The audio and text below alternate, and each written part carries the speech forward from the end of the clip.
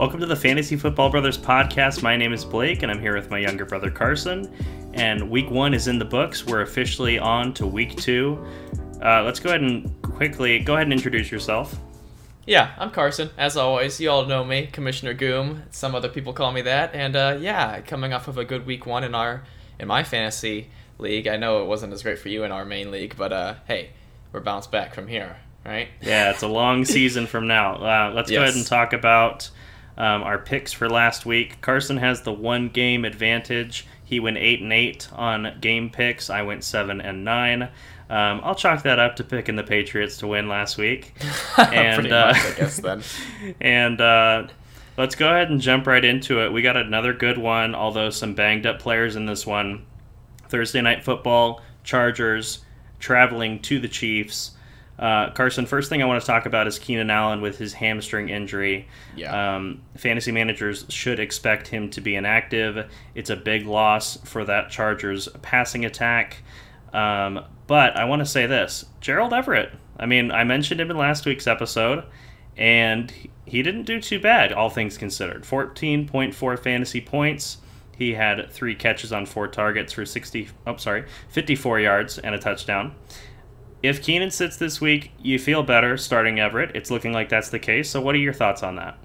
Yeah, I think in leagues where you have to start a tight end, and if you're going the streaming option and didn't get a highly touted tight end early in drafts, I think he's a great option. I mean, the touchdown really helped his fantasy performance last week, but still 8.4 fantasy points would have been respectable for where he was going in drafts and for his debut at the Chargers, and you think his floor is going to be even higher without Keenan Allen, as you've explained. So yeah, I think he's a good option this week. Yeah, the one thing I don't like about him is that he wears the number 7. That's kind of gross. It is weird for a tight end. I didn't even realize that, but yeah, that's strange. It is strange. I was watching the game and I was like, who the hell is number 7? And it's the tight end. So that's funny. The more you know. Let's talk about DeAndre Carter now. So last week we talked about Joshua Palmer potentially being the insurance wide receiver in this offense, and that kind of got disputed with DeAndre Carter's stat line. 15.4 fantasy points, very similar to Gerald Everett, 3 on 4 targets for 64 yards and a touchdown. Here's the thing, though. He only played on 37% of the snaps. I'm not convinced enough to start him in this week, even in my flex, of course. But, Carson, what are your thoughts on that? Yeah, I'm not either. I agree with you. And is he a rookie? No. Surprisingly, he's a 7-year veteran.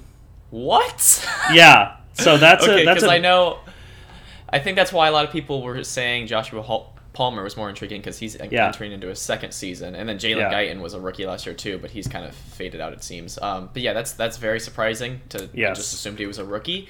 And yeah, with that snap count percentage, you can't be super excited about what he could bring to your team. I mean, Keenan being out is good for him because maybe he could slot in as the 2nd wide receiver, I guess. But even so, I think they're going to lean on Williams, Eckler probably more likely than anything else, which is someone we're not even going to really discuss in depth here, but that's just kind of what happens. And then I think Everett has a more direct and realistic path to getting more value this week and going forward than Carter does. Yeah, since you mentioned him, I will say Austin Eckler had a pretty underwhelming fantasy day, 11.2 points, 36 yards rushing, and 4 catches for 36 yards as well. So obviously not the best. You expect him to bounce back. They're going to have to. This Chiefs offense looks really hot, and the Chargers are going to have to put up points to keep up with them. So let's go ahead and move on to the other side, which is the Chiefs, of course. And I want to talk about, a shared player that we don't always have a lot of optimism. Mean, basically. Yeah, we don't have a lot of optimism. Not a lot of optimism, but with Clyde Edwards-Helaire, 22.4 fantasy points. You love that. 7 carries for 42 yards. You'll live with it. 3 catches on 3 targets for 32 yards and 2 touchdowns. So that's where all his points came from. I'm preaching. I'm pounding the table. Sell high on CEH. He only played 39% of the snaps. This is a 3-headed running back by committee, and Edwards-Helaire is going to be touchdown dependent all season with this level of usage. Yeah, I mean, he got 4.2 points from his rushing contributions. He's a running back. I mean, he's not that elite guy where he has that floor as a receiver. That just happened this game. I mean, 2 of his 3 catches were touchdowns. That's not reliable. We've never liked CEH. I always say we're not super into college football, so I didn't see the hype going into the draft, the real NFL draft. I'm like, yeah, it seems appealing. You're going to potentially be the lead running back for the Chiefs, but it's a pass-first offense, at least it was in the prior 2 seasons, and he's 5'7". Like, how are you ever going to think that this guy's going to become a bell cow back? And yeah, he's just not. So, I mean, he was efficient on those 7 carries, but yeah, it was 39% of snaps. That's not good for someone that people are going to be touting as a high-end running back too all of a sudden. Yeah, it's an opportunity to sell high, and I think people would be smart to take that. Yeah. All right, let's go ahead and move on to the Patriots. Let's pick this game. So the Chargers are underdogs by 4 points, and Carson has just added to our notes that he's taking the Chiefs. I'm going to stick with you on that one because I think that without Keenan Allen, it's a tough look for the Chargers coming into this one on the road. Yeah, I think it becomes less of a difficult decision with Keenan Allen being out, and it's in Kansas City, and Mahomes is coming off of the QB1 performance last week.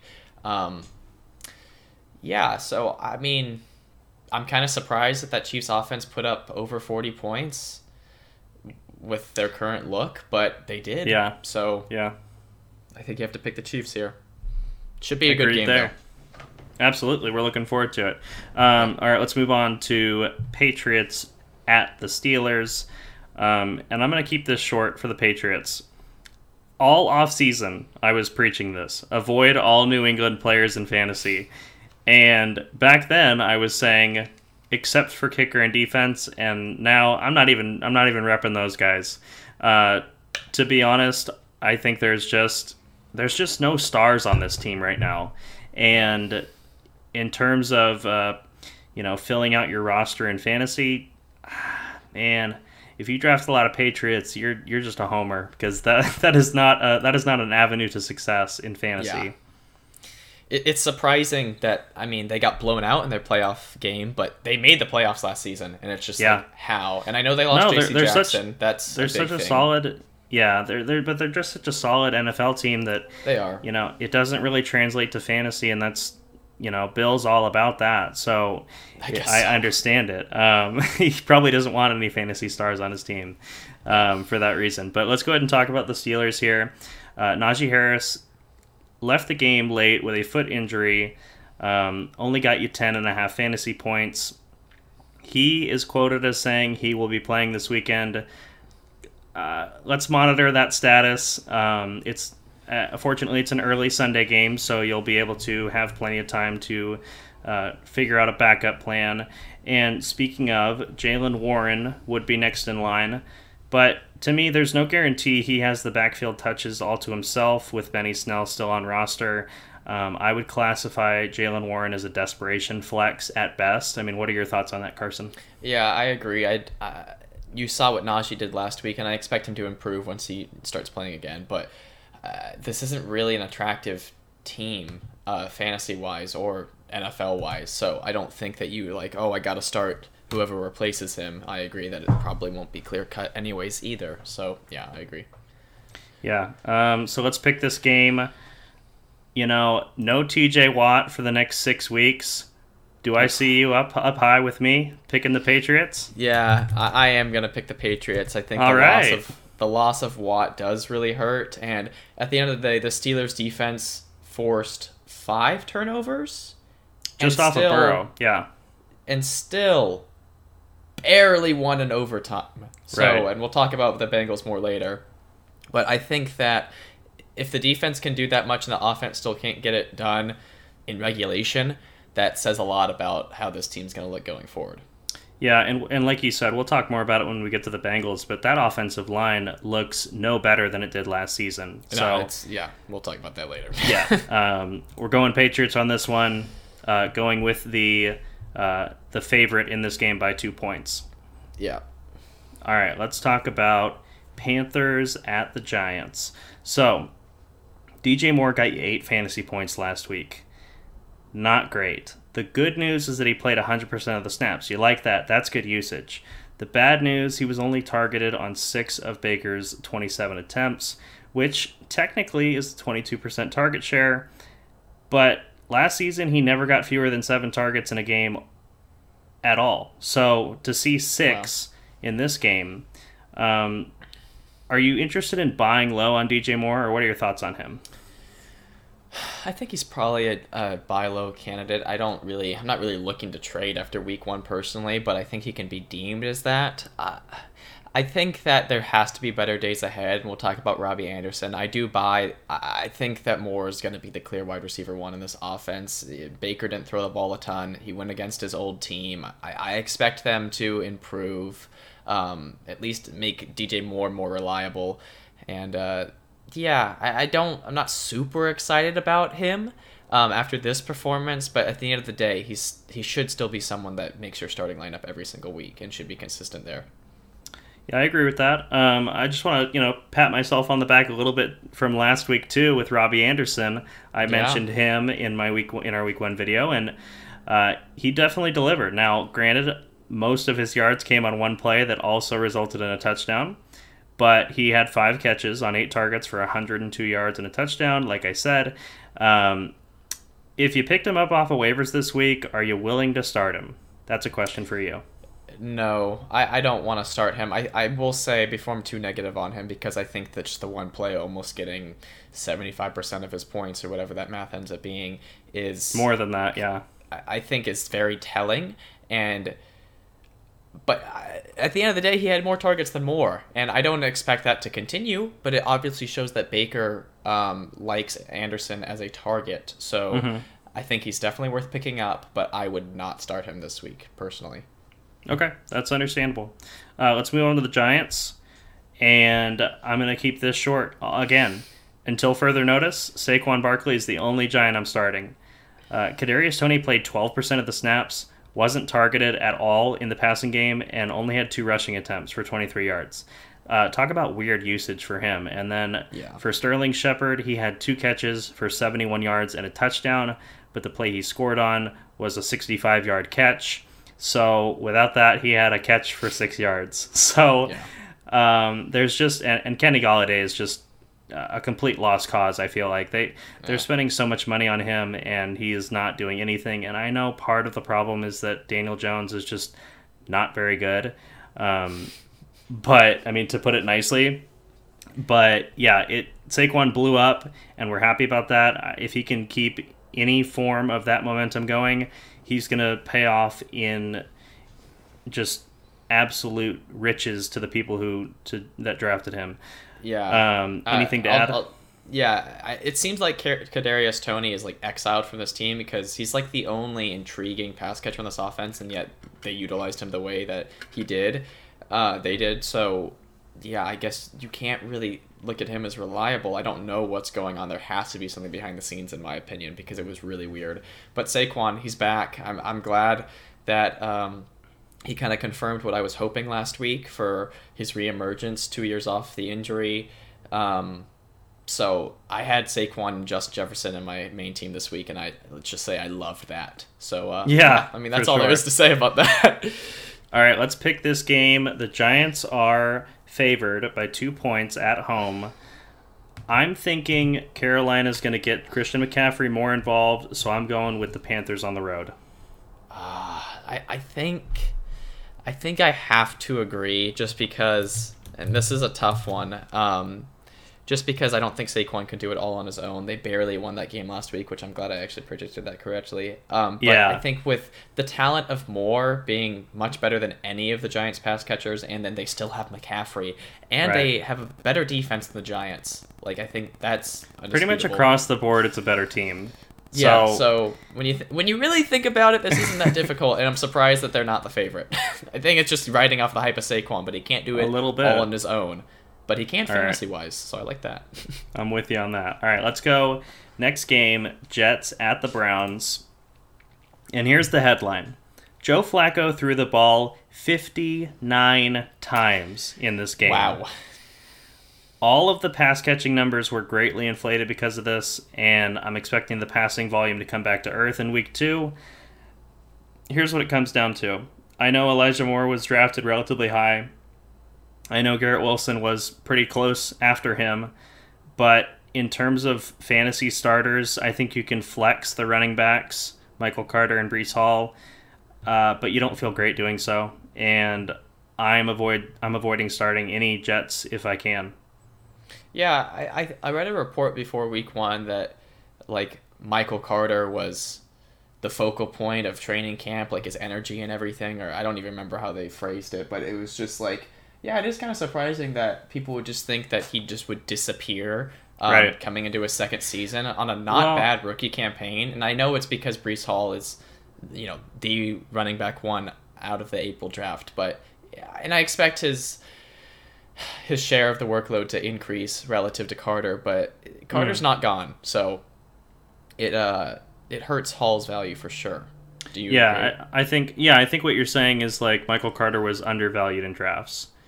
Or just more that like it seemed obvious to think that Hall would not just start guns blazing straight away from the season, and I don't think anyone's really that worried, but yeah, that's pretty unsurprising, and it's kind of what happened. I mean, he's not that RB2 just yet in fantasy. Yeah. Okay, agreed there. Let's move on to the Browns, who, as the 6-point favorite in this game, I mean, let's talk about Amari Cooper first. I mean, yikes. 4.7 fantasy points. He was targeted 6 times, but he caught 3 balls for 17 yards. What's up with that? That's not good.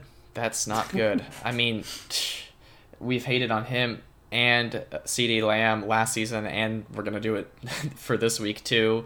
Yeah, I'm just looking at that Donovan Peoples-Jones stat line in comparison, so I'll just let you talk about that. Yeah, 12 points, which nothing crazy there. 60 yards. The real number that stands out to you is 11 targets, nearly double what Amari Cooper got. He reeled in 6 catches for 60. Are you buying or selling this week 1 stat line moving forward? That's the question. I think that you keep an eye on it, but I don't think you can value any pass catcher in this offense too highly. I mean, it's a run-first offense. Definitely. And they don't even have the QB that they want, who shall be unnamed. Right. Yeah. So but I mean, the fact 11 targets change. is intriguing. It does. Yes. It is. So if he does something like that again, has at least 6 or 7 targets, I think he's worth picking up. Okay. Yeah, I think that'll be something to consider heading into week 2 or week 3 waivers. Yeah. All right, let's pick this game. Like I mentioned, the Browns are 6-point favorites. I probably will never pick the Jets this yeof and not just because I'm a Patriots fan, but just because they stink. So I'm going Browns. I think that kind of just the defense and then Hunt and Chubb alone make the difference in this. So, yeah.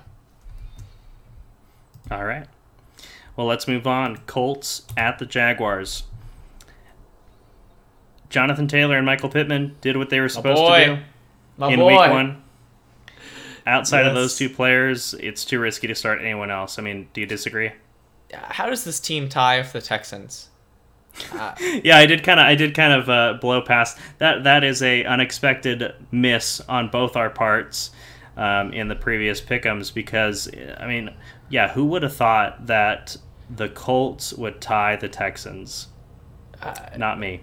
No, not me either.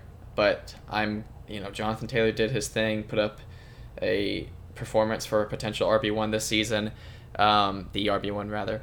And Michael Pittman, I loved seeing that. So yeah, I felt great about him. But yeah, I agree. Nobody else. I mean, I saw like Pierce had a dropped touchdown reception in the end zone that looked pretty bad, and I don't even know who else to even name outside of those 2. So yeah, everyone had a quiet day outside of those 2 fantasy studs. So let's go ahead and talk about the Jaguars, who there's a bit more to talk about here. Travis Etienne, pretty disappointing opening day for him. 8.5 fantasy points. He only finished with 6 touches, played on 51% of the snaps, but had a bad drop that would have resulted in a touchdown. That would have definitely elevated his week. I'm considering ETN to be a desperation flex if you need him. but I'd like to avoid this backfield until a true pattern develops in terms of the usage.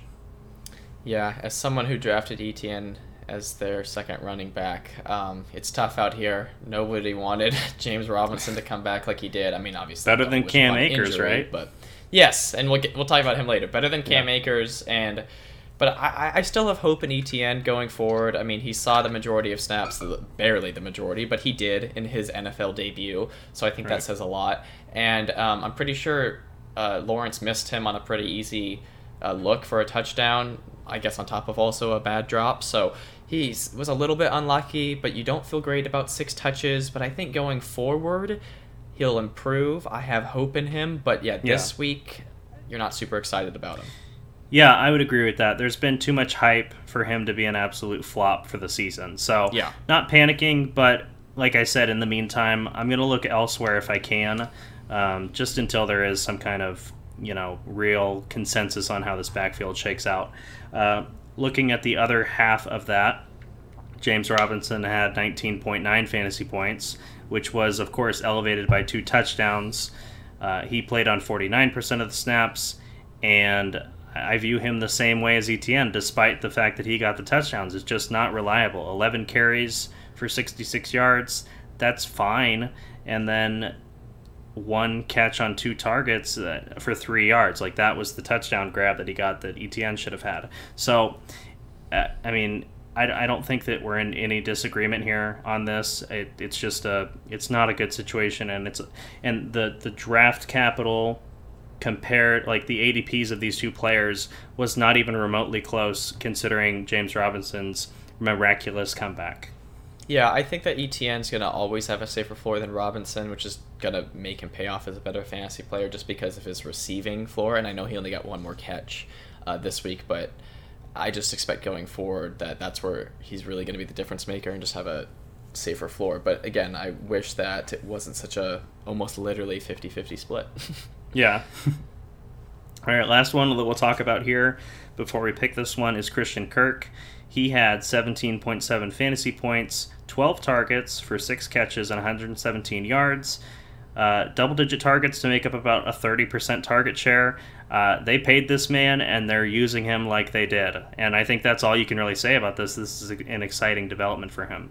Yeah, he's kind of he's not super late round flyer. He's probably around rounds 10 or 11, kind of that range, but he's definitely paying off at that ADP. So I think if you have him, you feel really good about him, and he just is the clear wide receiver 1 in the offense.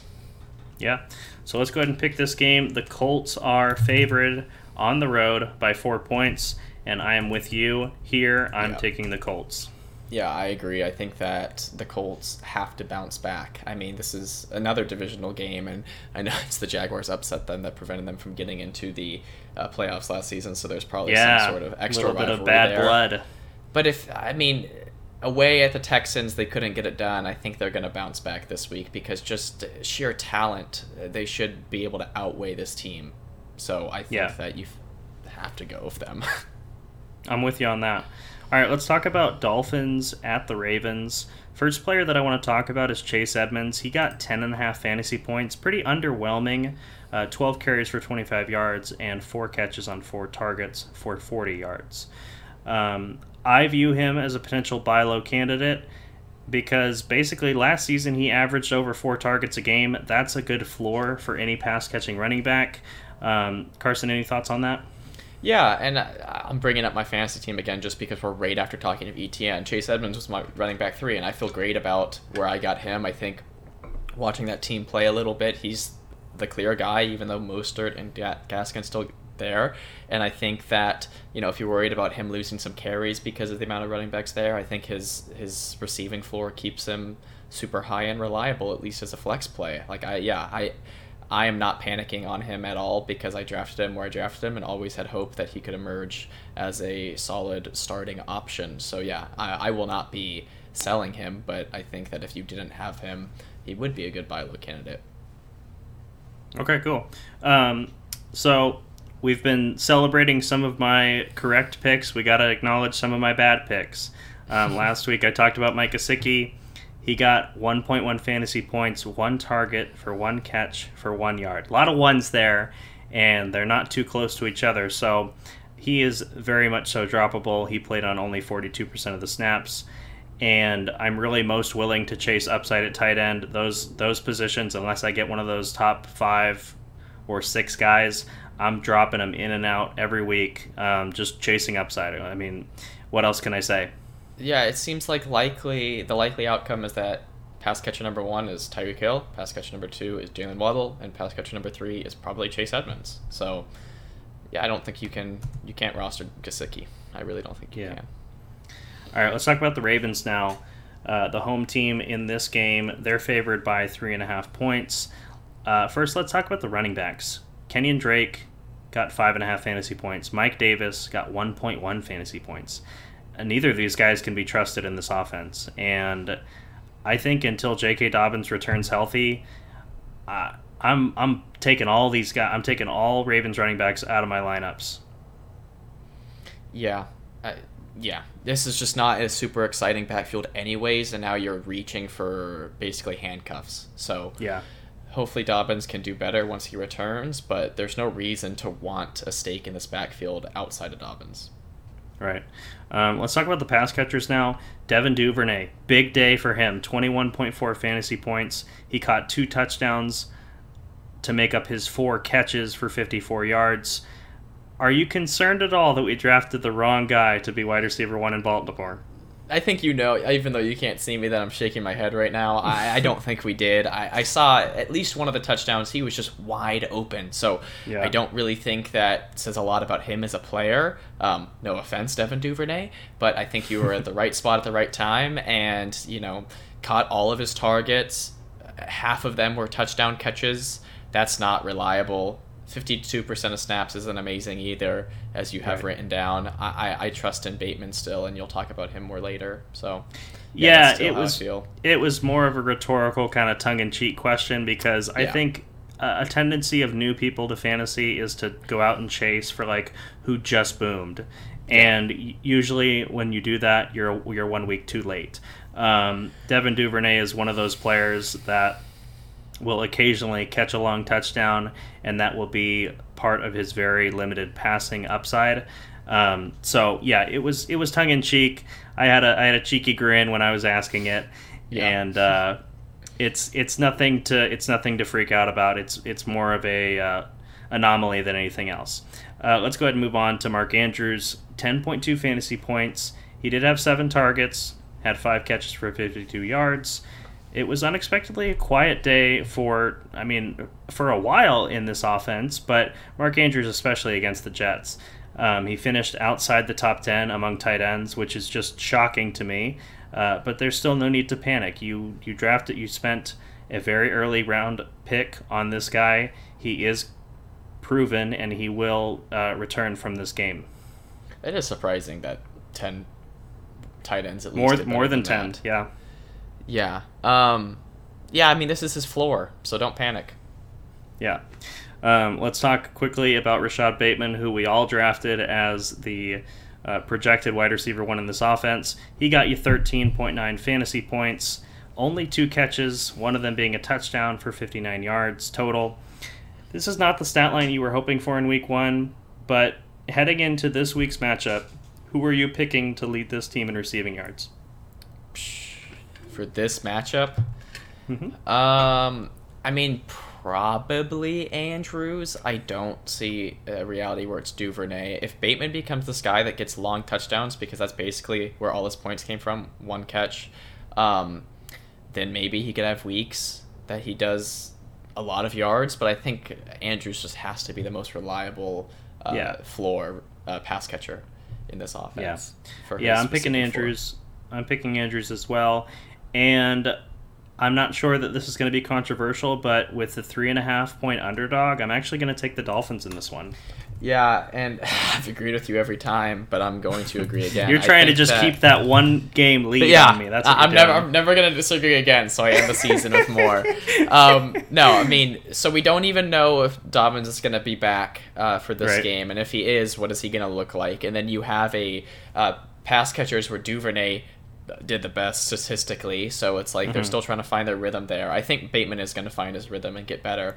But on the other team, you got Tyreek Hill, Waddle, and Edmonds. And obviously I like Lamar more than Tua, but you have to trust in Tua's options a lot more than Lamar's going into this game. So I think that, I think they're a good pick for an upset. Yeah, and I also think the fact that the Ravens didn't just absolutely crush the Jets last week, like they were slow starters, it really didn't pull away until the second half.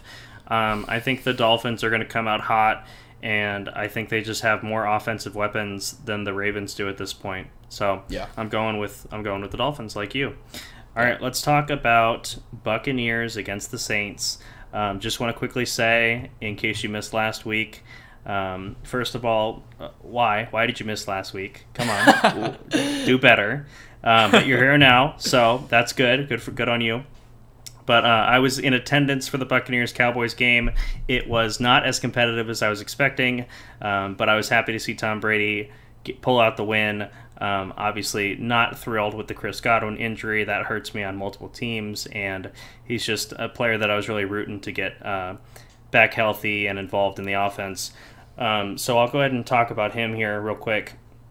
With a hamstring injury, he is expected to miss at least a few weeks. Are there any pass catchers on this roster, other than Mike Evans, of course, that you're interested in starting while Godwin recovers?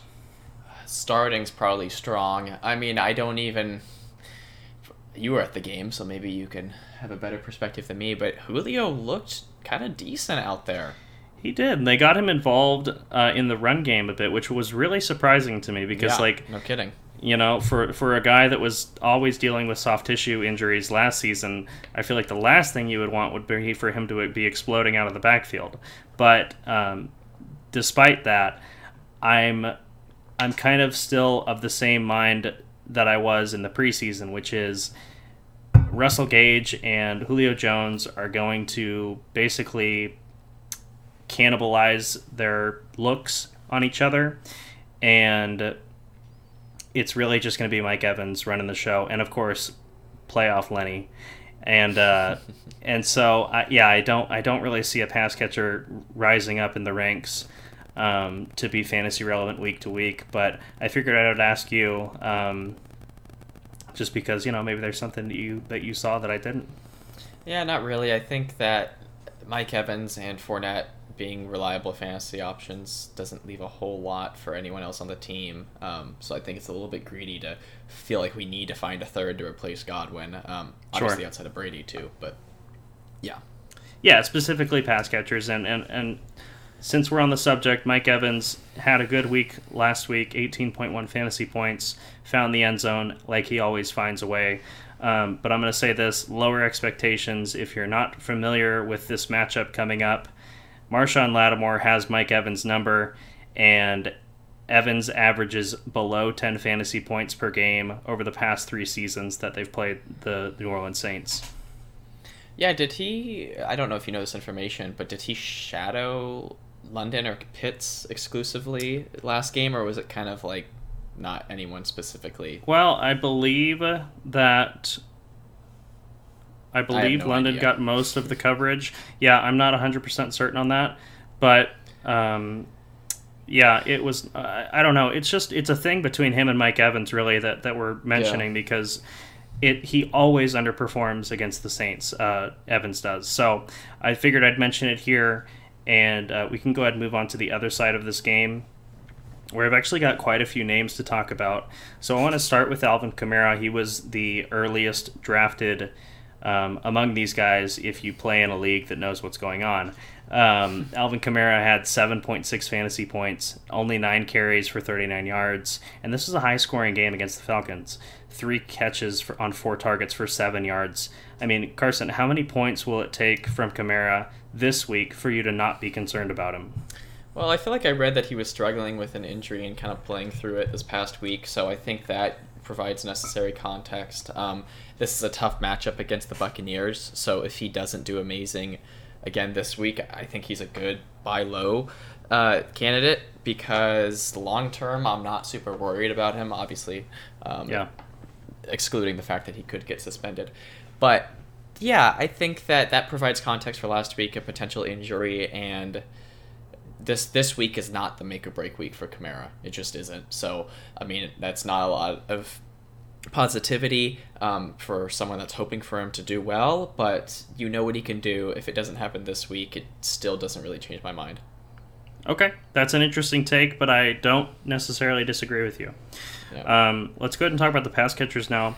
Michael Thomas, 22.7 fantasy points. He did grab 2 touchdowns to finish his day with 5 catches for 57 yards. Touchdowns obviously inflated his final score, but it's still reassuring to see him finish a game healthy for the first time in a long time. Yeah, I mean, he's probably a flex play at this point, and that's a little bit more positive than I was last week because he still gets double-digit points without the touchdowns, and he saw touchdowns too, so that helped a lot with his fantasy score. Yeah. Let's talk about Jarvis Landry now, 18.4 fantasy points. Are you buying, selling, or holding following this production? I mean, if you can find someone that really wants him, I'd sell, but I think you have to hold. I would not go buying yet. I mean, 114 yards on 7 catches, and it seems like he led the team in targets too. That's great, but at the end of the day, we were almost thinking he could be the third in line for the wide receivers. So you need another game before you make conclusions on this offense, honestly. Yeah, I was mentioning that. So he is at 69% ownership on Sleeper. So obviously in a smaller league, he's going to be more available. But yeah, that was kind of my reasoning for including him as a buy candidate.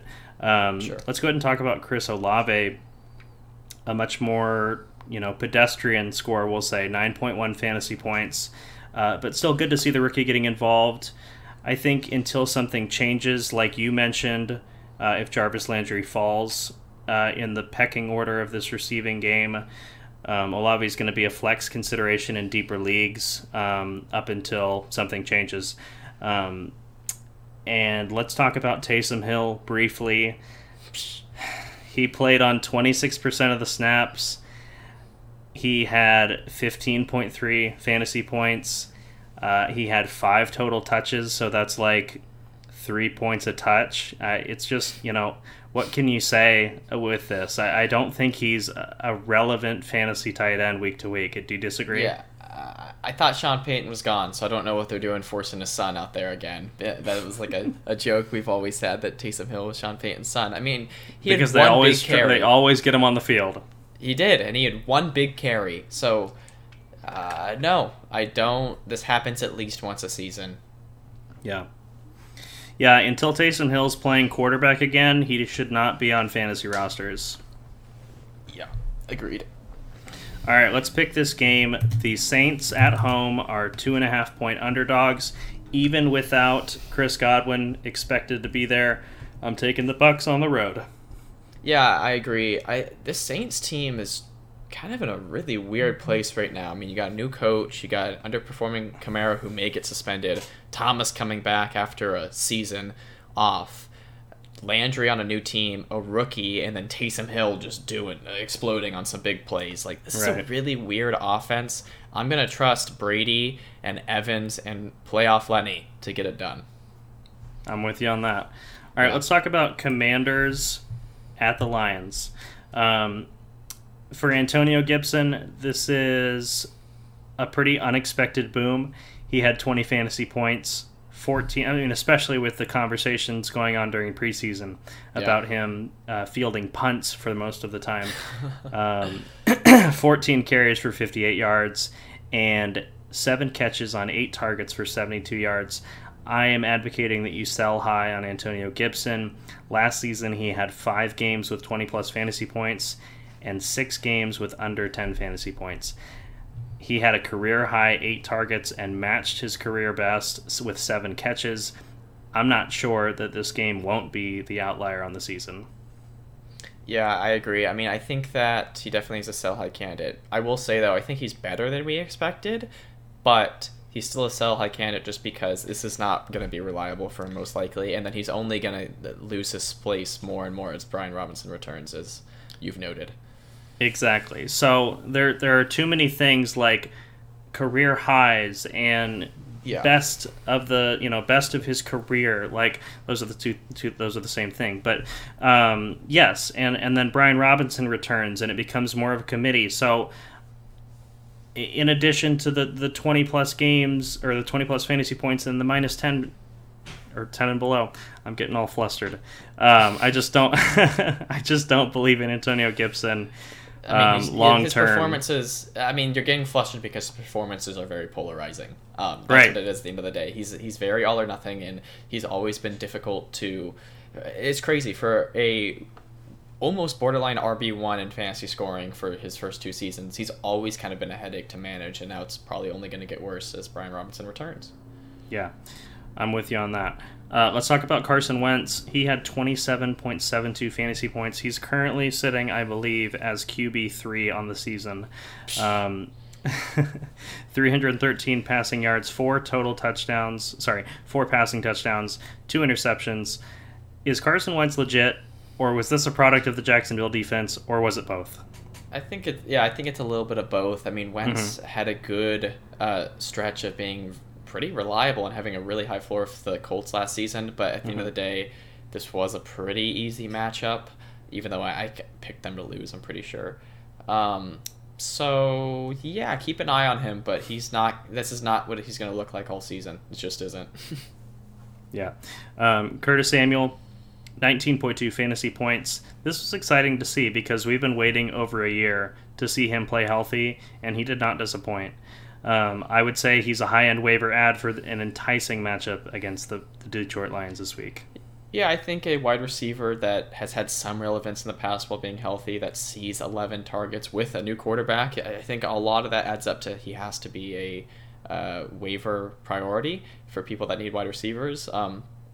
But again, I do expect him to negatively regress because I don't expect Wentz to do this well every week. But he could prove me wrong. He could. I think he has a good chance to do it again against the Lions this week. But let's move on to the other pass catchers. Terry McLaurin only had 4 targets in this game, 2 catches, one of them being a touchdown. Here's what I'll say. He started last year with a 4-target game and followed that up with an 11-catch, 14-target, 100-plus receiving yard boom week. I'm not panicking on Scary Terry just yet. Yeah, you can't completely disregard what we thought the pass catchers would like going into this week, and he did worse than Samuel and Jahan Dotson, who we're about to talk about, but he was drafted and valued as the best pass catcher in this offense, so you can't just completely throw all that knowledge away after 1 week. And at the end of the day, he's still at 13.8. I know he got lucky to get a touchdown that helped his score a lot, but he still gave you a respectable fantasy finish, and I expect him to be more reliable, at least statistically, with his production.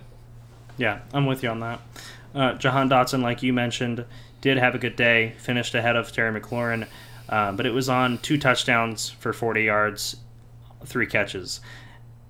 It's not sustainable usage. It's still encouraging for the rookie to be developing a rapport with his new quarterback, but I'm going to hold him on my bench for at least 1 more week before starting him. I think the regression this week could be pretty jarring. Yeah, he can't keep that up, of course, but it is still intriguing to see the rookie get 2 touchdowns, as you've said. So, yeah, I think that the way we valued him previously is, well, what we thought was the clear-cut wide receiver 2, which may not even be true anymore, but at the end of the day, he's a rookie with a new quarterback that he might have chemistry with. So, yeah, keep an eye on him. All right, let's talk about the other side of this game, which, of course, is the Lions. DeAndre Swift, this is more of just a round of applause. He had a fantastic week, 26.5 fantasy points. He even had 2 touchdowns vultured by Jamal Williams, which I know, DeAndre Swift did his part for your fantasy team, but if you happen to lose because any of those touchdowns didn't go your way, I don't know. You can't really complain on one hand, but on the other, it stinks. It was tough. Despite this, you're thrilled with the production from Swift. If he can stay healthy, he's going to secure running back 1 status comfortably. And I don't mean running back 1 overall, but just top 10 easily, because that's something with injury in the last 2 seasons that's kind of held him out of that conversation. Mm-hmm. Yeah, I agree with that. I think that he's a great, if you got him as, some people got him as their RB2. Yeah. So that's amazing. But even as RB1, you got to feel confident in him. Yeah, and then Jamal Williams, obviously the touchdown vulture of the week. He had 16 fantasy points, only played 33% of the snaps. We've seen this before from him, and the usage is too inconsistent to be fantasy relevant. I would just say avoid him, honestly, because there's nothing you can count on just on any given week to warrant rostering and or starting him. I agree. Okay, let's talk about TJ Hawkinson, who, like when we were talking about Mark Andrews, is one of those top 6 guys. He only got you 7.8 fantasy points. What are your thoughts on this? It's disappointing. But yeah, I don't think you could panic. I mean, this happens with tight ends. This happens with Hawkinson.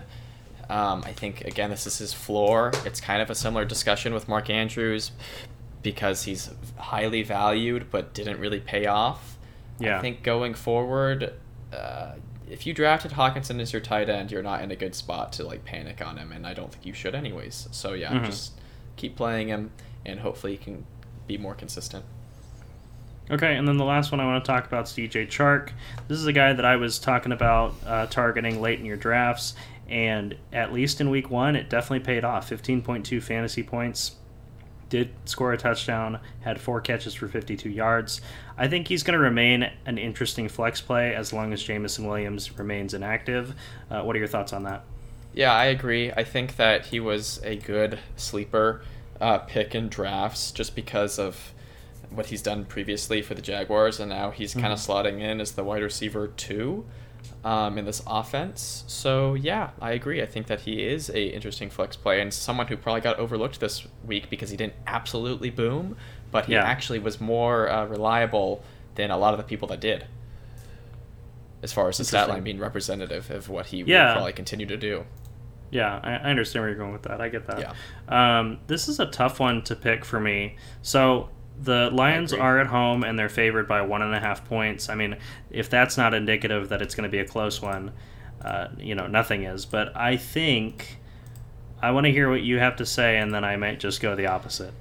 I'm thinking Lions just because I feel like I just feel like the Commanders' performance on offense is more fluky than what the Lions did, and the Lions drove up the score against the Eagles and lost, and the Commanders beat a Jaguars team that didn't look that great, honestly. So, I'm with you. You've convinced me. I'm going Lions.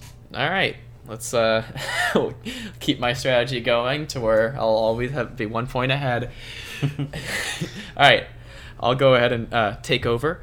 So we'll move on to the afternoon Sunday games, and this first one, the Seattle Seahawks at the San Francisco 49ers. I sigh about the Seahawks because of their win over the Broncos, and I'll probably talk about that more directly when I get to the Broncos, but an ugly win for the Seahawks in my opinion last week, just looking at the stats of all these players. Geno Smith was very accurate, but only threw for 195 yards, and his 2 touchdowns went to 2 pretty random tight ends, not even Noah Fant. And then Rashad Penny only had 12 carries, even with Ken Walker inactive, but now Walker's expected to make his NFL debut. So, I mean, Penny was efficient with those carries, but do you agree that you probably can't start either of them going into this week? Yeah, not yet. I mean, if you were starting Rashad Penny, I don't know what was going on for you to do that last week. Yeah, it's got to be a deeper league. Yeah, so I would agree with you. I think neither one of these guys is all that enticing. We know that the Seahawks are going to remain a bad team despite beating the Broncos last week, just by 1 point, by the way. But there were a lot of variables in that game. I can say what I want to say about it until we get to the Broncos, but I'll just say, along with what you were saying, the running backs are a little sketchy in this one, especially given the matchup. Yeah, I mean, they didn't even score in the second half, but again, we'll save the discussion maybe for a little bit later. Tyler Lockett only saw 4 targets. I think that means he's got to be on your bench. I love him. Looking good last season.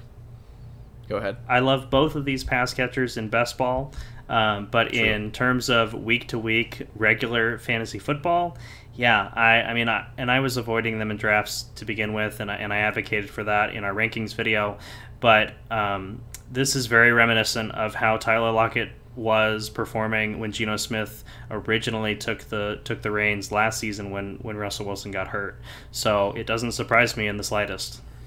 Yeah, and then to talk about DK Metcalf, you might see 7 catches on 7 targets and be like, wow, he probably did really well this week, but it was only on 36 yards and he had a fumble, so he only had 8.6 fantasy points. But I'll say, even though Metcalf's yards per catch was uncharacteristically low, do you expect Metcalf to at least be somewhat consistent in this offense? So last season, he remained consistent based on touchdown production. And I don't know if that's going to reemerge in this season, but I feel like he's obviously the most talented pass catcher on the team. If they're smart, they're going to create a game plan that focuses on DK Metcalf and force feeds him, gets him involved in the offense week to week.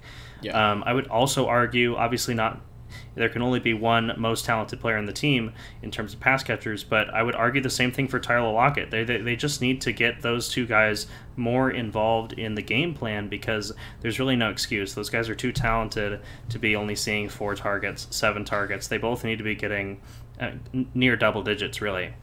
Yeah, and adding on to the fact that I already brought up that 2 random tight ends got the 2 touchdowns, I expect those to more reliably go to Metcalf and Lockett. So I think in that regard, you got to feel better about him. But Metcalf still obviously has a safer floor than Lockett. But I agree that they're good best ball plays, but not very exciting non-best ball plays. Yeah. We'll move on to the 49ers on the other side in this divisional matchup. An ugly loss for the 49ers. And I'm not even really going to talk about anyone's statistics directly, because it was like a torrential downpour in Chicago last week. For real. Yeah. Trey Lance struggled in the rain, but hopefully he's your QB2 anyways, and hopefully he can do better in sunny San Francisco. And Elijah Mitchell, this is kind of the biggest news coming out of this game. Elijah Mitchell is expected to miss 8 weeks with a MCL sprain. So Jeff Wilson now emerges at the top of the running back depth chart.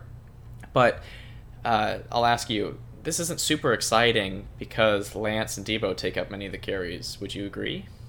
I completely agree. I think the industry is presenting Jeff Wilson as someone that you should be targeting with, the majority of your fab budget, or be your number one priority for the week, and I'm not buying it. I think that it's going to remain Trey Lance and Debo, like you mentioned, as the primary rushers in this offense.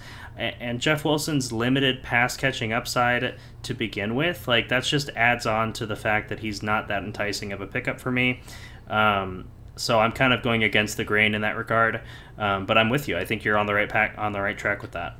Yeah, I mean, me phrasing that question in that way would probably make you think I completely agree. And I mainly agree, but it is a little hypocritical because I picked him up off waivers last night, but we don't use fab, so I'm not throwing away as much, obviously. And he's my 5th running back, so I'm like, why not? He might have half the season to have this opportunity, so just keep an eye on him. So that was my thought process. Yeah. And, but it's not like I actually expect him to be reliable or super excited about him, but still worth picking up. For me. Yeah, and my rationale is this season we've switched from reverse standings waiver order to a rolling waiver system, which is basically the longer that you wait and other people are using waivers around you, the higher in priority you become. So I'm going to let people go after these guys that I don't really believe in and wait for someone who I think could be a potential league winner and then jump on that. So that's part of my thought process there. But I understand where you're coming from. My lack of running back depth is what made me want to just take a shot, but I do agree. I think that is an interesting way to do waivers, so if you never thought about doing that, maybe entertain that idea next season. Expect Kittle to return from his groin injury, which kept him out of week 1. That could change things for how this team looks fantasy-wise. Not playing in 8 inches of rain, too, will help. Exactly. So it will almost feel like week 1 for the 49ers and week 2, because that game was just so hard to pull anything from on how they're going to look. But I will agree with you, as you've already written down, that I expect the 49ers to win this game. I think the Seahawks got really lucky with some bad strategic decisions by the Broncos last week, and they literally didn't score in the second half. And to now back them to beat the 49ers in San Francisco, I think that would be bold. Yeah, we're taking the 9.5-point favorites at home, the 49ers. Yeah. Okay. Let's move on to Falcons at Rams. A big spread, betting-wise, in favor of the Rams, but we'll talk about them later. So the Falcons, Cordell Patterson had 22.6 fantasy points. He had 22 carries for 120 rushing yards and a touchdown, and 3 catches on 5 targets for 16 receiving yards. But I'm pulling something directly from a PFF article, so no plagiarism. But they were quoted as saying that Damian Williams, who suffered an injury to his ribs in the first quarter, played on 7 of the first 10 Falcon snaps, seeing more snaps than Cordell Patterson on first downs, second downs, and third downs. Now, that is a limited sample, but do you think that context makes you less excited about Patterson having this type of a game? I don't know. I mean, I think this is a good time to sell high on Patterson, because this is a stat line that you would see from like Christian McCaffrey. I mean, well, not enough catches. I was thinking maybe someone more like a Zeke Elliott or someone. But yeah, it's a very uncharacteristic stat line for Cordero, I feel like, and based on how he performed, he's one of the top running backs in the league. Again, I think people are going to maybe think, oh, this is like how he looked at the beginning of last season when he became a potential league winner off the waivers. I would be looking to sell high off of this because, like you mentioned with the Damian Williams stat, it is pretty. I mean, you're definitely grasping at straws, I feel like, to an extent with that sample size. Yeah. But I do think that Patterson won't have many games like this season. He's, I want to say, 31 years old, and there are multiple. I think one of the most interesting takeaways from this is that Tyler Algier was a healthy scratch. Yeah, that's a little disconcerting for him. But again, I wasn't too high on him to begin with in the preseason. But still, yeah, Patterson, sell high, I think, because I don't think this is going to be a week-to-week reliable source. I mean, yeah, there's too many question marks. Like, is this Damian Williams stat legit? And then they drafted a running back, and Patterson ended last season horribly. So there's a lot going against the fact that he could sustain this. So I agree, sell high on Patterson if you can. Although I feel like he could have a strong start to the season again, but I just don't buy it season long. I just don't. Yeah. We'll talk about the pass catchers, though. Drake London had 12.4 fantasy points. 5 catches, 7 targets, 74 receiving yards. So that's a pretty solid debut for the rookie. Kyle Pitts, on the other hand, I'll lump them together soon, but 3.1 fantasy points for Pitts. The same amount of targets at 7, but only 2 catches for 19 yards. Both London and Pitts led the team with those 7 targets, although London was much more effective. But do you expect both of these players to be reliable fantasy options going forward? So, reliable is a strong word in the sense that I don't know. There are very few tight ends that are reliable. I'm more concerned about Pitts in this offense than London, truthfully. I mean, one of my bold predictions this preseason was that London was going to get double-digit touchdowns. So I do find myself liking him as a fantasy option this season. There's really just, I mean, who else is Mariota going to throw the ball to? I know Kyle Pitts is there, and I know he was drafted high, but I don't know. I'm just not convinced. I'm not sold on Kyle Pitts yet. And of the two, he's the one I'm more concerned about in that question. Yeah, I mean, he gets deemed by college fans as this unicorn player, and I do think he'll still do well. He did very well for a rookie tight end last season, but at the end of the day, that's not a super exciting category to be compared to. But yeah, I think we're lower on Pitts than most people, but he still has a good opportunity. But we'll talk about the Rams. Wow, they did not look very good on offense at all. Matthew Stafford was sacked 7 times, and the Rams offense forced everything through Kupp, who had a monster 31.8 fantasy point performance. But let's talk about the running backs. So Darrell Henderson played 82% of snaps and allowed him to get 12.3 fantasy points. And he even had 5 catches, which is really good for his floor. And Cam Akers played 18% of snaps 3 carries for 0 yards. Huh? That. Huh? Can you answer that? Huh? Yeah. I heard that the coach said. So Sean McVay, I think I heard this. I heard this secondhand from our dad, but there was some quote floating around that Cam Akers needs to show more hustle and show like I don't buy that for one thing. I heard like, that too. Actually, he had 3 that quote. Mm-hmm. Yeah, he had 3 carries. Like, he didn't blast through the hole. Like, I just don't buy that. I think that's BS. Yeah. This is obviously concerning because of where Cam Akers was going in drafts, and I don't know what to make of it yet. I don't think anyone really knows what to make of it yet. And the concern is, well, hopefully if you drafted Akers, you were able to draft Henderson or pick him up off of waivers if he was available, which probably a little unlikely. Yeah. But regardless, yeah, Cam Akers is persona non grata, which basically means don't touch that guy right now. That's the direct translation. Not the direct, but it gets the gist. Yeah, I don't think you can start either of them this week because Henderson. Nobody thought he would be the better come on! running back. You can't start Henderson against the Falcons. I think it's tough with that usage. But going into the season, nobody expected that. So if we see another week where this is the split, I'm all in on Henderson. But if I can very likely see Akers just be like, oh yeah, I am here. Here's the 50% of snaps, and then they're both useless.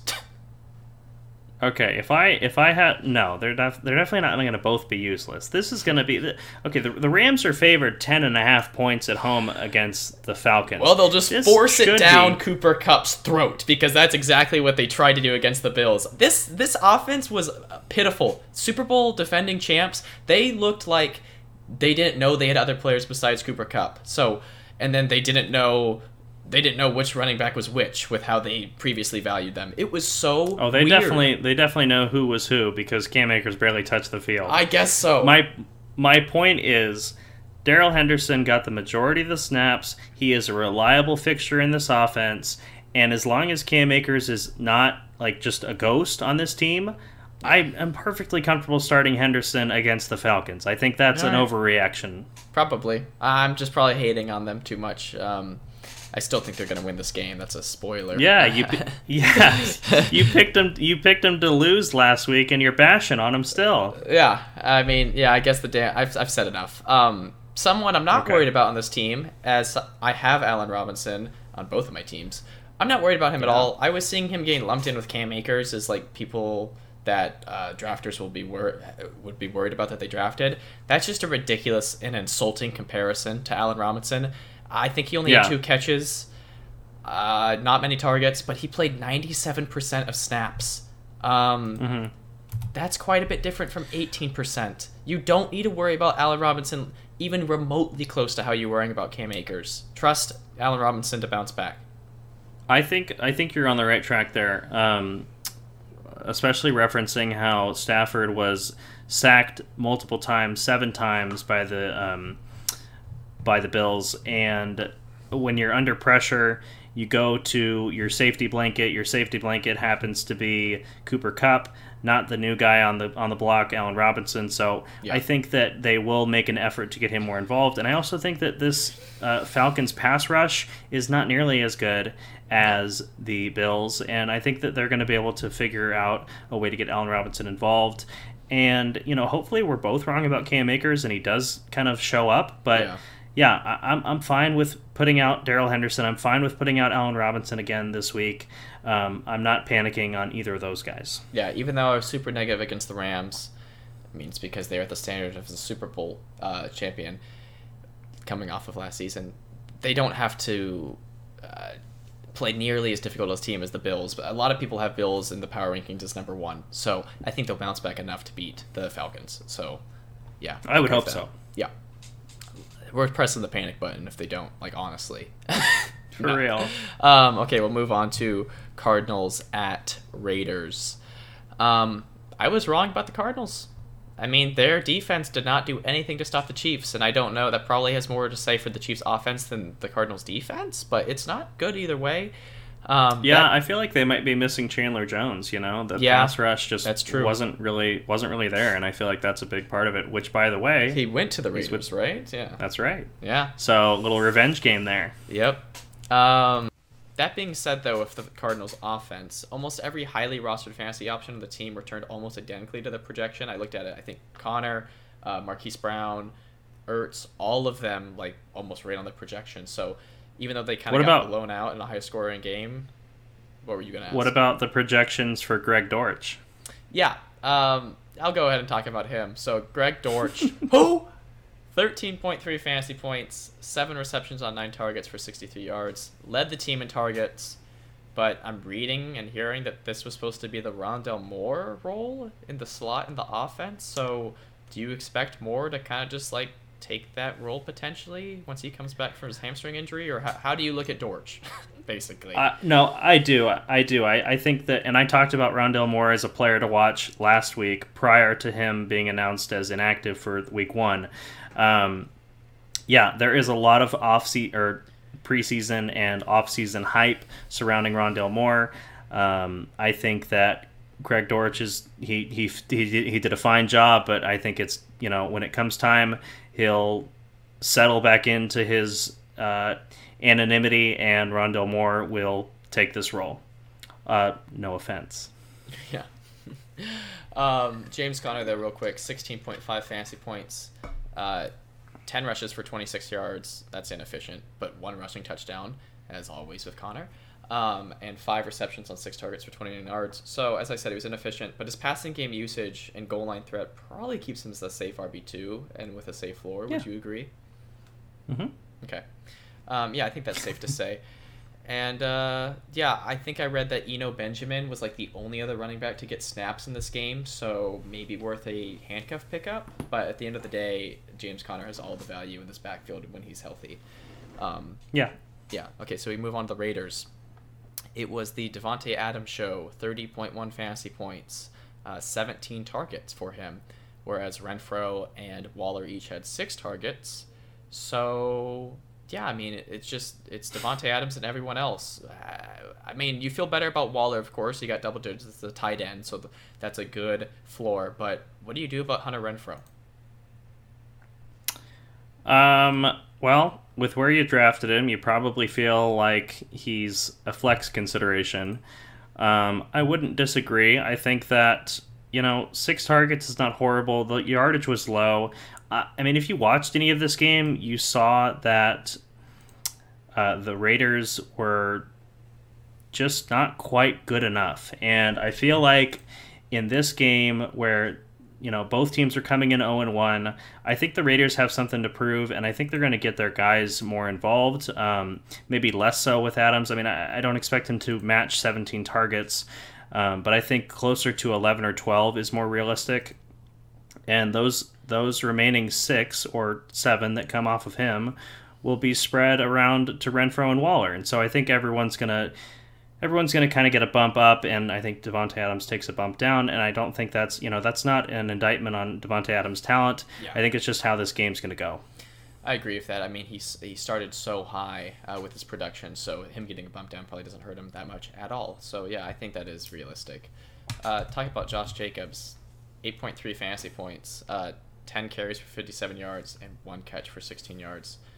That probably, his lack of passing game usage and the fact that he's just not like a bell cow back, he's not reliable enough to make your starting lineup. Would you agree?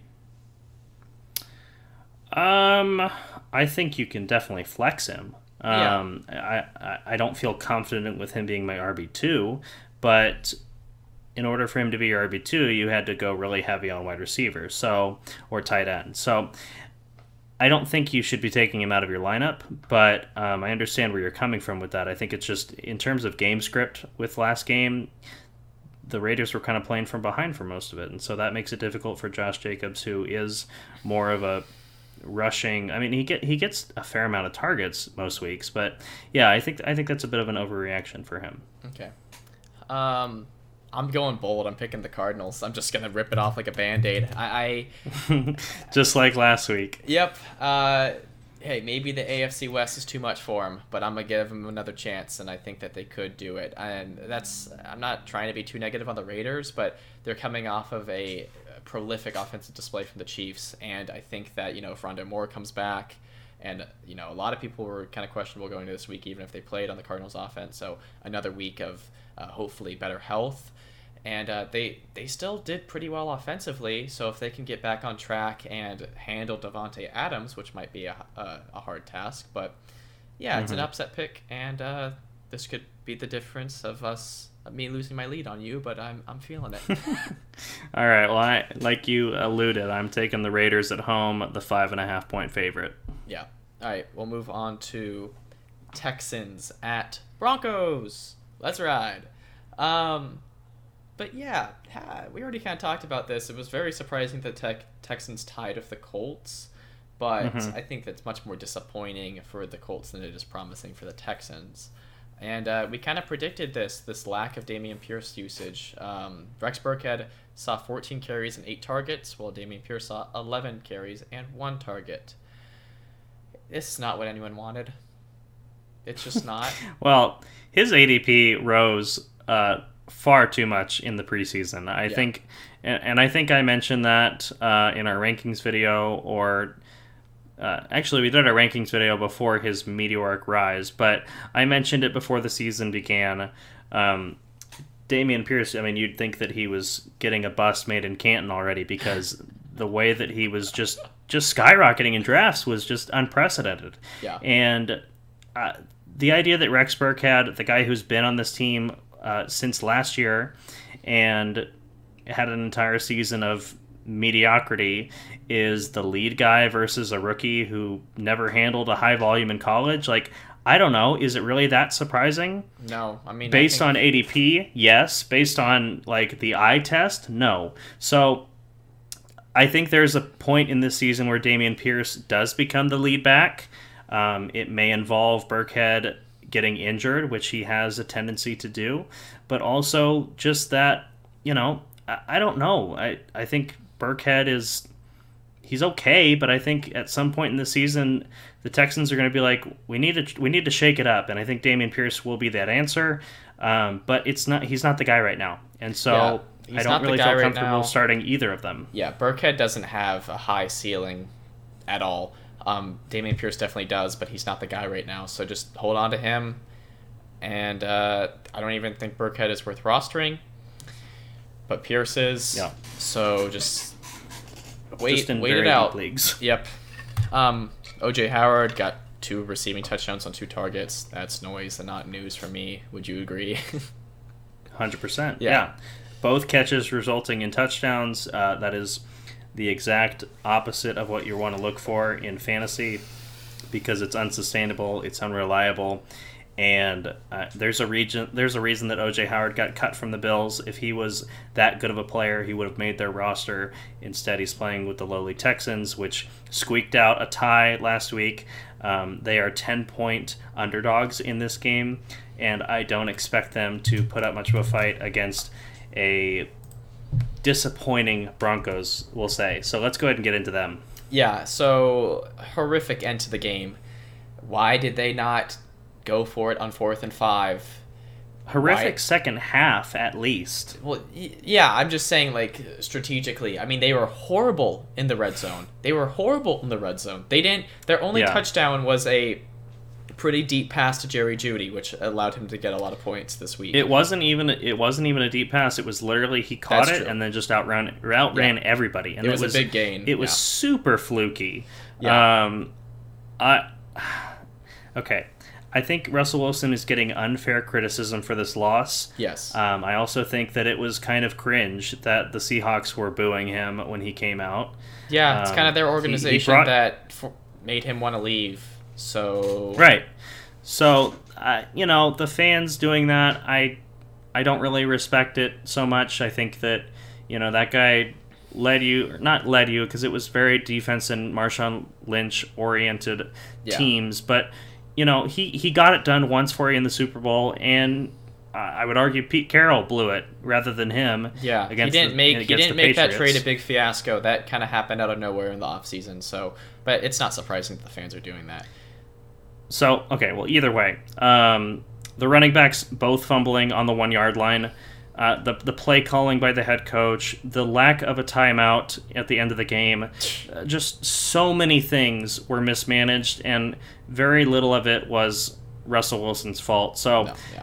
I'm not really a big Russell Wilson fan. I was not, touting him as a top quarterback option this season, but I think he's getting unfair criticism, and I think that there's a lot of blame to go around on this Broncos team, including the head coach. Yeah, I mean, Wilson threw for 340 yards and 0 touchdowns. 0 interceptions, only 1 touchdown, but... come on, that's unfair. I saw Nathaniel Hackett, the Broncos coach, it was quoted after the game or days after the game saying, yeah, that was probably a bad decision to go for the field goal there. So they'll learn from this. I think I can already hear it, the start of a documentary of a great season. Oh, things didn't go as planned in week 1 in the return game. I think they're going to bounce back. I think they are. I can already see it. I was thinking about it as it happened. I'm like, they're going to bounce back from this. Maybe it's the fan in me. Javonte Williams, though.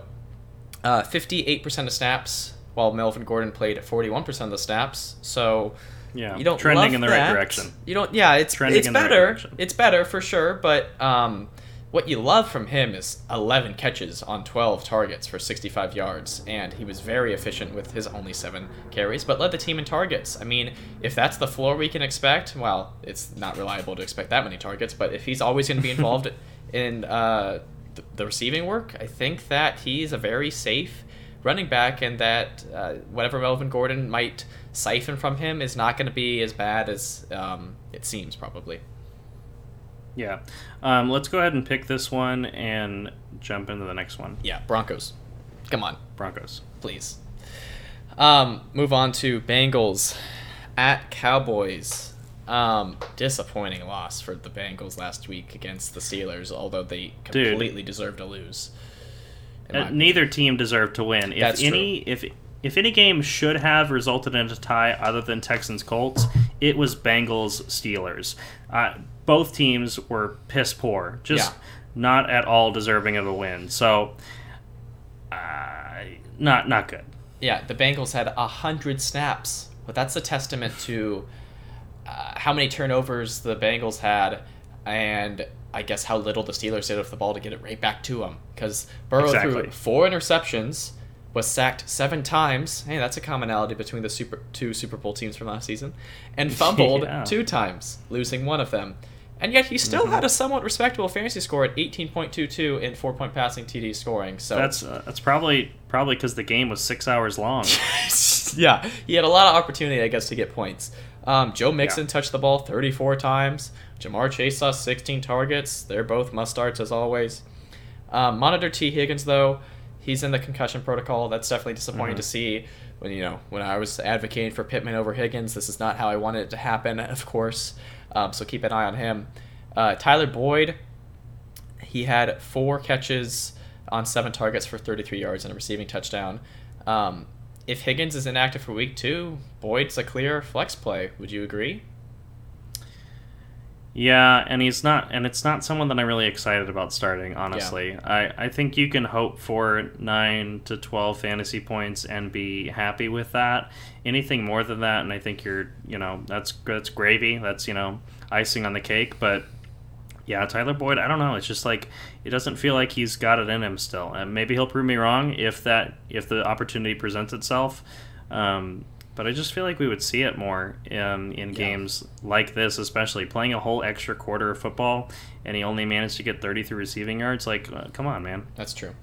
Potentially a more sneaky waiver pickup, Hayden Hurst. If you're desperate for a tight end, he had 5 receptions on 8 targets for 46 yards. Is he worth a grab, potentially?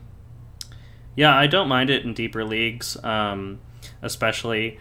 I think, we saw weeks where CJ Uzomah was one of the best players looking on that team in terms of his stat lines. This is a better version of that in the sense that he's getting more targets. So there's more opportunity for reliable, consistent production. And yeah, I think in deeper leagues, he's worth a look. Yeah, and 2 seasons ago in 2020, he finishes the tight end 9 for the Falcons. So it's not like he's completely unheard of. So, yeah. I mean, you like that amount of targets in this offense, but 100 snaps could have definitely inflated it. So just something to wait and see for sure. Sure, absolutely. We'll move on to the Cowboys. The only team in the NFL not to score a touchdown in week 1.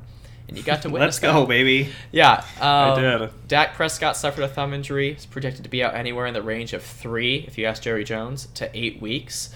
Yeah, Dr. Jones. Yeah. That's Dr. Jones. I've heard that this is the same injury that Drew Brees suffered in 2019, and he was out for 5 weeks. So at least that's some sort of frame of reference. Okay. I'm pretty sure that's true. That's the same injury.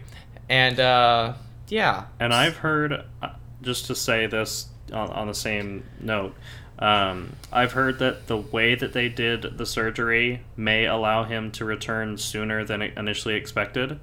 But either way, he didn't look good, and the pass catchers didn't look good when he was out there.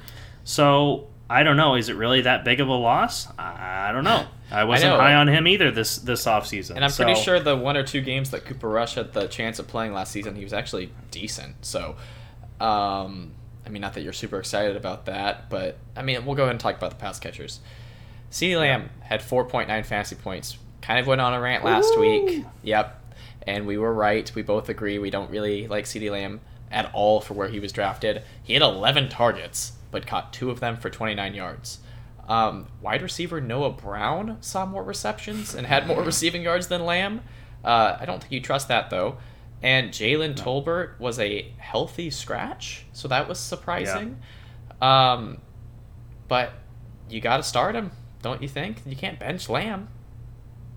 Oh, yeah. So, not to get me going on this, but I think that, yeah, with where you drafted him, you damn better start him because, I mean, if you're going to take him in the second round, dude, 1 week is not...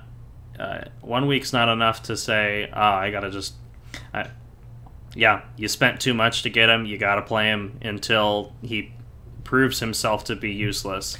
And I don't expect him to be useless season long, but I also, like you mentioned, I don't agree with where he was going in drafts. Yeah. And so I think that that's going to show itself in this stretch where Dak misses.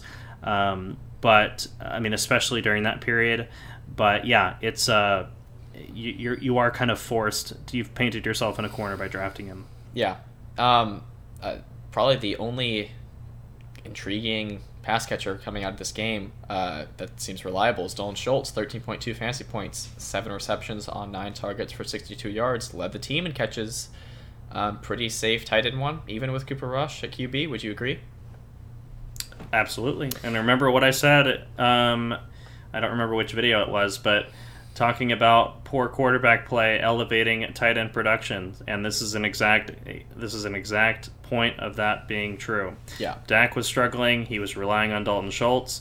Cooper Rush came in and was pretty much exclusively looking at Dalton Schultz, at least initially. So it makes sense, and I think it's going to, in terms of winners out of this situation, I think it is Dalton Schultz. Yeah. All right, let's talk about these running backs quickly because we did it a lot of last season, but it's a thing again. Ezekiel Elliott, 5.9 fantasy points, 10 carries on 52 yards. Watching that game a little bit, he looked like he was rushing the ball pretty well, but only had 58% of snaps, while Pollard had 55% of snaps and had 4.2 fantasy points. What do you do? I mean, you're starting Zeke, I guess, still, and you can't start Pollard yet. It's kind of the same analysis in the latter half of last season. Would you agree? Yeah, sorry, I'm distracted because your phone was buzzing. Oh. So, I don't know. Hopefully the audience noticed and I didn't just bring attention to it. Zone out for nothing. Yeah. Well, I was hoping that you would hear it. Anyway, yeah, we talked about this in last week's video. I said, is this going to be another year where Zeke keeps Pollard at bay? And, man, watching the Cowboys in person, that team has no heart, honestly. And like you mentioned, the only team to not score a touchdown in week 1. I think that the Bengals are going to smack them this week. Yeah, I agree. And I just think it's a bad time to be a Cowboys fan, which historically has kind of always, well, not always, sorry, but has recently been true. Yeah. I agree with the Bengals. Yeah, Zeke this week. I'm not panicking on Zeke yet, but I also feel like this team's going to have to really look themselves in the mirror and be like, hey, we got to get our stars the ball. And if that's feeding Zeke like it has been in his career historically, that's what they got to do.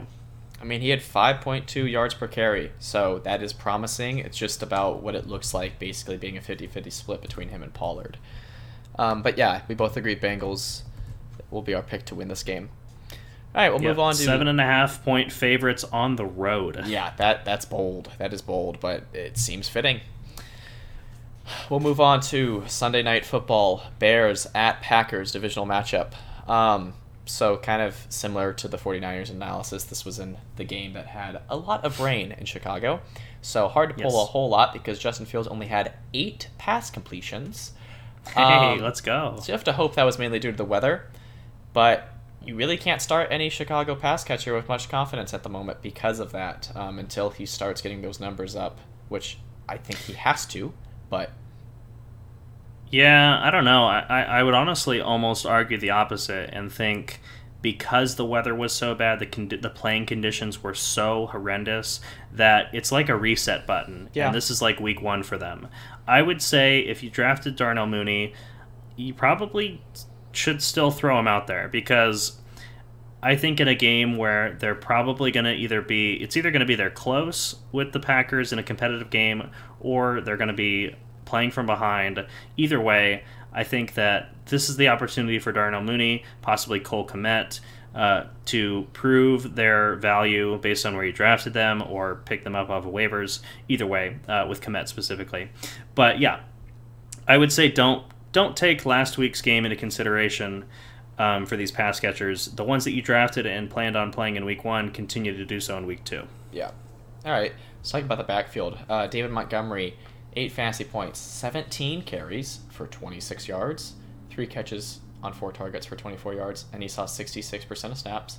But Khalil Herbert was much more efficient, 11.3 fantasy points, 9 carries for 45 yards, and a rushing touchdown, and 1 catch for -2 yards. He only had 29% of snaps, but he handled both the goal line carries, and he was more efficient with them. But all that being said, it's hard to be too negative on David Montgomery when you likely drafted him as your RB2 and he got 17 carries. So how do you feel about this backfield between each of their fantasy values? So, okay, based on efficiency, I like the potential upside of Khalil Herbert. Yeah. I think, again, the fact that they had 26 rushes between the two of them, I think is more indicative of the weather. It also, true. Like you said, that Justin Fields had 8 pass attempts. Completions, sorry. Yeah. I had a flashback to Mac Jones last year against the Bills. But no, which again, wild weather conditions caused that too. But no, back on Herbert.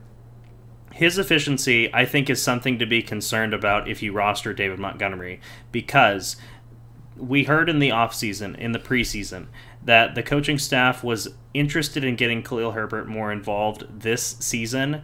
And I think when you show that on the field with your efficiency as a rusher, it's going to make David Montgomery fall lower and lower in the snap percentage, and Khalil Herbert, inversely, will go up and up. Yeah. So if this remains consistent, that this is the kind of discrepancy that you get between these two players, it is going to become Khalil Herbert's backfield, and David Montgomery is going to become an afterthought if this continues. Yeah.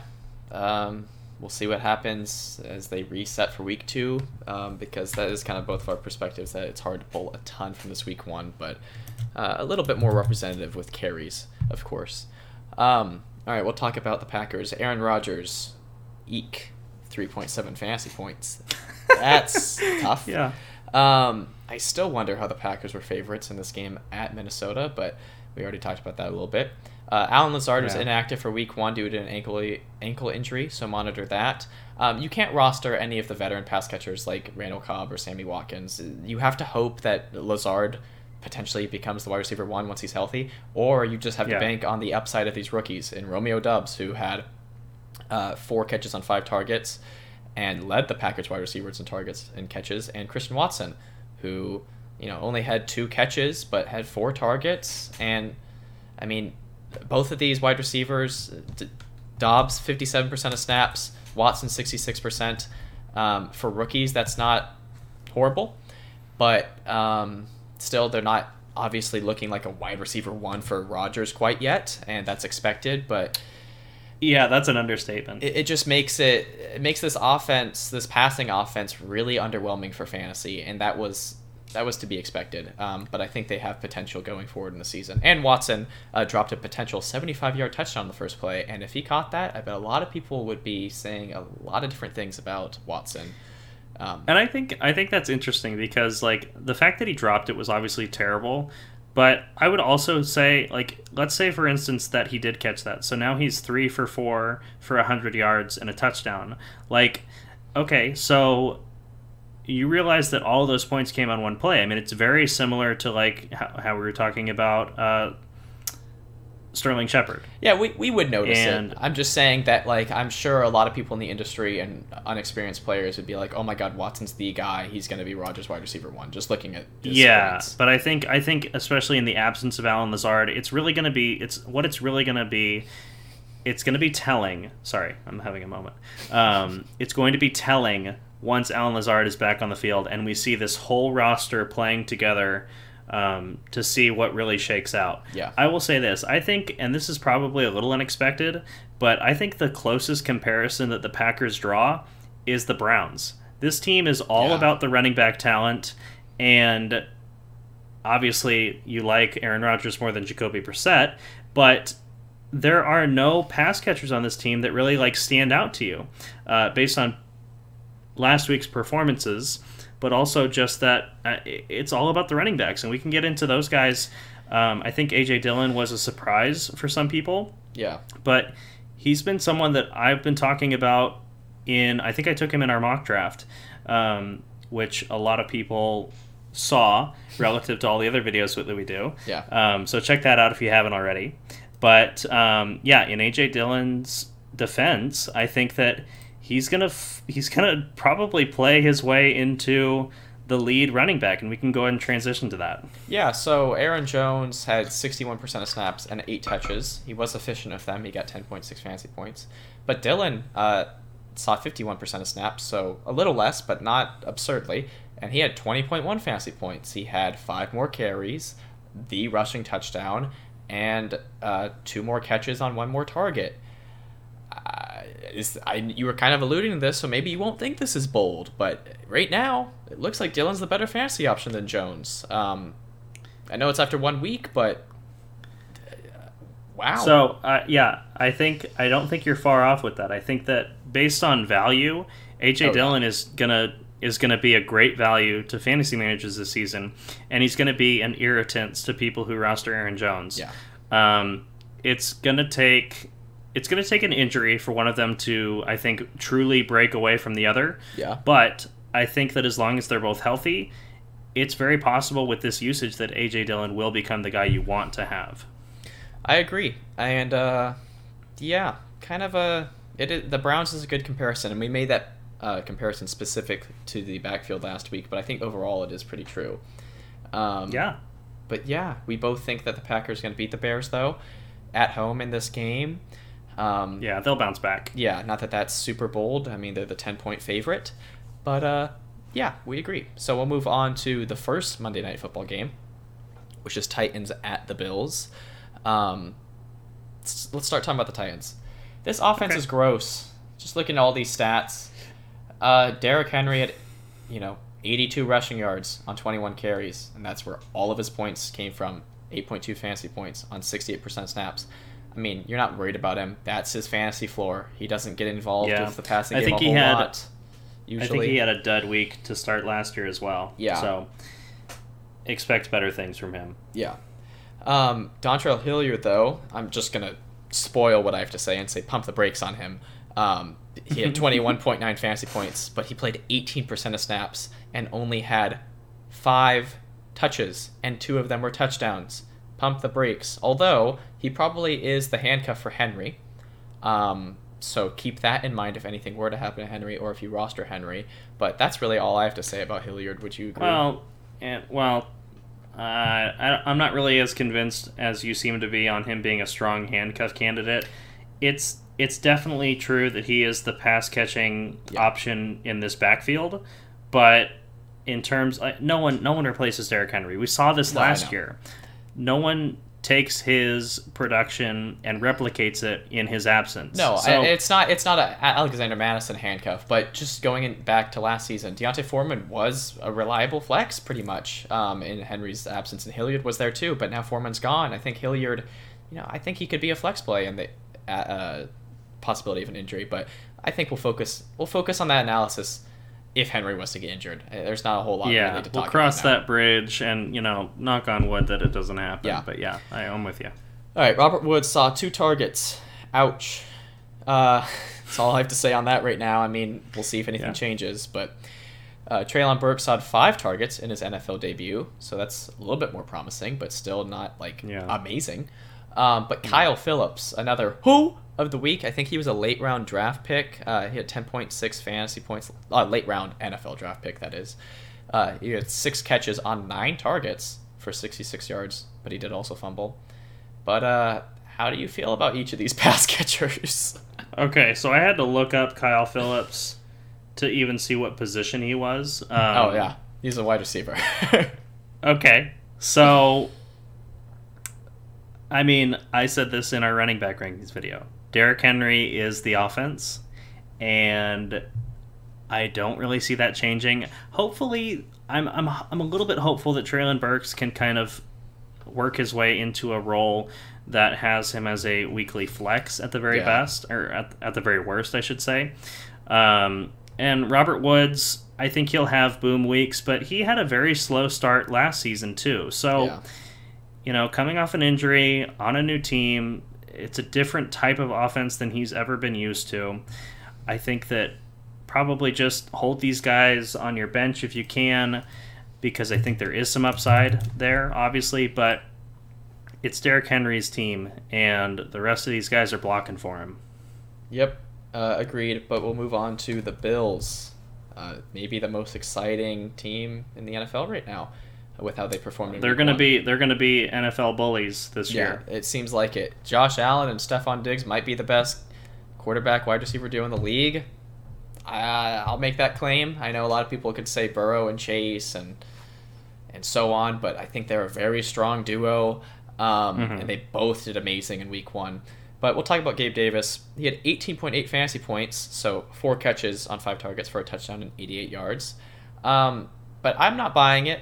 Call me a hater. His touchdown came off of a completely blown coverage, and I believe he had another big gain off of a blown coverage. But am I being unfair with Davis? Does he seem like the legit option? Okay. I think you are. Watching that game, I kept saying to myself, this dude's going to be a problem. Honestly. Yeah. Gabe Davis may have not been going high enough in drafts. And I know that's hard to believe whenever, he was rising to, fifth round or earlier in some drafts. But this guy, I think, is going to be legit. He is one of Josh Allen's favorite targets in the red zone, which, by the way, I think that role for Dawson Knox, after getting an extension, that role might be gone, because I think Gabe Davis is going to take it from him. I agree. And so, I think you are being a little unfair with him. I think that not every week will be this good, but I think this is nowhere near his ceiling either, as we've already seen. Yeah. Okay, I mean, it's not super high stakes because people are already rostering him, and he's probably a safe flex, undisputably. So, let's see if he can continue this going forward. But we'll talk about the backfield. Devin Singletary, 8.2 fantasy points, 8 carries for 48 yards and 2 catches, 59% of snaps. And Zach Moss, he came back. He did. Back from the dead. it seems he was a healthy scratch at times last season, and at other times the last season early on, he was the better option than Singletary, or maybe prior seasons. It's kind of been a back and forth, and now he's back, and it kind of hurts if you roster either of them, because Zach Moss had 37% of snaps, and I think this backfield's unusable. Do you agree? I mean, James Cook had 1 carry and a fumble lost, so that's horrible news for him, but obviously you expect him to not just like go to the doghouse. I think that's a bit dramatic to say that the backfield's unusable. I still believe in Devin Singletary as a player. Sure. I think that he's he was a much more efficient rusher, and it's really the passing upside that seems to disappear when Zach Moss gets involved. Yeah. But I think there's a reason that Moss was healthy and active for multiple games last season, as you mentioned. I think that's going to reemerge, and Singletary's still the guy. Obviously, I'm lowering expectations for the time being, but I think that if you have to flex a running back, Singletary's still okay, especially in this matchup. Yeah, he's the best option at the moment, but as you said, Moss takes a lot of his receiving upside, and this is a pass-first offense, so that's why I'm not as excited, but at the end of the day, it's a really good team, so there's still some value in that top running back. But yeah, we both agree, unsurprisingly, that the Bills are going to be our pick to win this match, this game against the Titans. So, Yep. Talk about the last game of the week, Vikings at the Eagles, which should be an interesting one. The Vikings analysis is really just this. It's the Justin Jefferson show, then the Dalvin Cook show, and then everyone else. Kirk Cousins probably has the safest floor out of any QB2, and I think you've felt that way for a few seasons now, and that continues. And Adam Thielen and KJ Osborne were tied for the second most targets out of the Vikings pass catchers, and that was only 4 targets. And Cook had more at 5. So Cook didn't have an explosive game like Jefferson did, but he didn't really need to because of what Jefferson did. But do you agree? I mean, it's Jefferson and Cook. Well, I think if there's one takeaway, I think it's that Adam Thielen underperformed. We've seen him be a reliable, double-digit fantasy scorer as long as Justin Jefferson has been around in that team. And I think that last week was a bit of a miss for Thielen, so I expect him to bounce back and improve. Obviously, I expect Jefferson to come back to earth a considerable amount. He is obviously capable of these boom weeks, but you can't expect it every week also. I think in this matchup, we're going to see Thielen perform better. I'm going to just go ahead and call it here. I think he gets a touchdown next week, or this week, rather, against the Eagles. And I think overall, I mean, you're not far off. I think in terms of who's relevant, it is very chalky in terms of who we can expect to produce week in and week out, much like the Colts. Yeah, I agree. I feel like Thielen has become touchdown dependent, but that does keep his upside somewhat high in weeks where he does get them. So that's where his value comes from. But yeah, let's talk about the Eagles. Jalen Hurts, 18 for 32 for 0 passing touchdowns and 243 passing yards, but he got 24 points. So how did he do that? Oh yeah, this is the classic Jalen Hurts stat line. He had 17 carries for 90 rushing yards and a rushing touchdown. I mean, this is why I say that this guy could end up being a fantasy cheat code, because he didn't even throw for over 250 passing yards, didn't throw a passing touchdown, and still got you 24 points. Yeah. So, yeah. But I think for me, the biggest surprise on this offense, there are a few surprises though, but the biggest surprise is probably A.J. Brown. Getting 10 catches for 155 yards on 13 targets. I voiced my concern. I was worried about Brown's ceiling with Hurts, but if he got it done like this in a game where Hurts had that stat line, I think you got to feel good about Brown and only worry about the other pass catchers. Would you agree? Yeah, to an extent. I mean, I think there's going to be weeks where A.J. Brown does get bottled up, and then it's like, okay, now Jalen Hurts has to do everything on his own back. But yeah, A.J. Brown was definitely force-fed this game, and it produced in a very, very profitable fantasy game. I'll say that comparing A.J. Brown and CeeDee Lamb, which they were going near each other in drafts. Well, no, sorry. I ranked them near each other in drafts. Yeah. I'm giving the edge to A.J. Brown. now moving forward, because this is a quarterback and just the situation, but this is a situation that A.J. Brown has always found himself in, which is basically a target hog. Yeah, and as I've already kind of alluded to for what this does to the other pass catchers, for reference, Devonta Smith had 4 targets and 0 receptions, and Goddard had 4 targets and 3 catches. So, yeah, I mean, it'll be interesting to see if that can trickle down a little bit, like we said might happen for Davante Adams, but it is a different situation because Brown, because Smith and Goddard are not the same as Renfrow and Waller, in my opinion, but it is actually an interesting comparison now to think about it. But anyways, let's talk about this backfield, because this really is a run-first team. Miles Sanders woke up. It seems like he's got life in him. He's got a touchdown. Already one more than he had all of last season after getting one. 13 carries for 96 yards and that touchdown, and 2 catches for 9 yards. Played 52% of snaps. But he wasn't the only running back on the team that got double digits. Kenneth Gainwell had 11.2 fantasy points. 5 rushes for 20 yards and a touchdown, and 2 catches on 4 targets for 12 yards on 30% of snaps. And then even Boston Scott got a rushing touchdown, but he only saw 18% of snaps. But I'll just wrap it up with a question of, is Sanders a safe flex now? Because that's higher than what he was valued going into this draft. And is Gainwell worth rostering for standalone value and potential handcuff value? Okay, I'll answer your second question first, which is Gainwell worth rostering as a handcuff?